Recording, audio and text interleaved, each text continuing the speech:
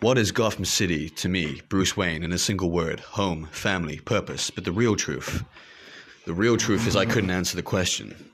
But then I remembered something. Friends. I remembered something my father, Thomas Wayne, used to say to me before bed, sometimes back when I was a boy and I'd had a bad day. When I'd fallen down a hole in the ground or skinned my knee. At the end of that day, like that, he'd pat my head and say, "Bruce, tomorrow is one dream away." That was his phrase. Sentimental, I know, but it still worked for me. Now, as most of you know, my father died when I was just a boy. He was gunned down along with my mother in Crime Alley.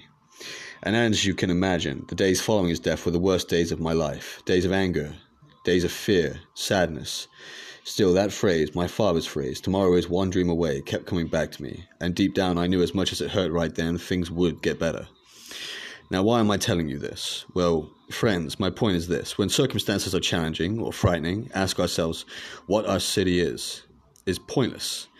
Because all we will see when we look around the buildings, the streets, will be our own fears, our own frustrations, our own demons. But if we stop looking to the present and the past, and instead we look to the future, if we ask ourselves, what can be, what will tomorrow be? Because to hope, to dream, to predict is to shape your city, yourself, rather than be shaped by it. So putting my money where my mouth is. That bit. That's a fantastic bit of writing right there.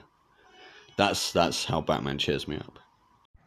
But yeah, just going back over the Bruce Wayne speech, sometimes the best bits in comic book writing are not the battles. Sometimes they're the dialogue, because they have real world meaning and value. And yeah, when you have this larger than life character who has something inspiring to say and you're reading it, you've got the picture in your head, you can kind of picture the scene, and it drives the point home. They get to you. They've had a bad backstory and stuff like that. Granted, they're not real, and you know that, but they're real enough. Just because it's fictional does not make the person less real. And I find Bruce Wayne a very cool character, a very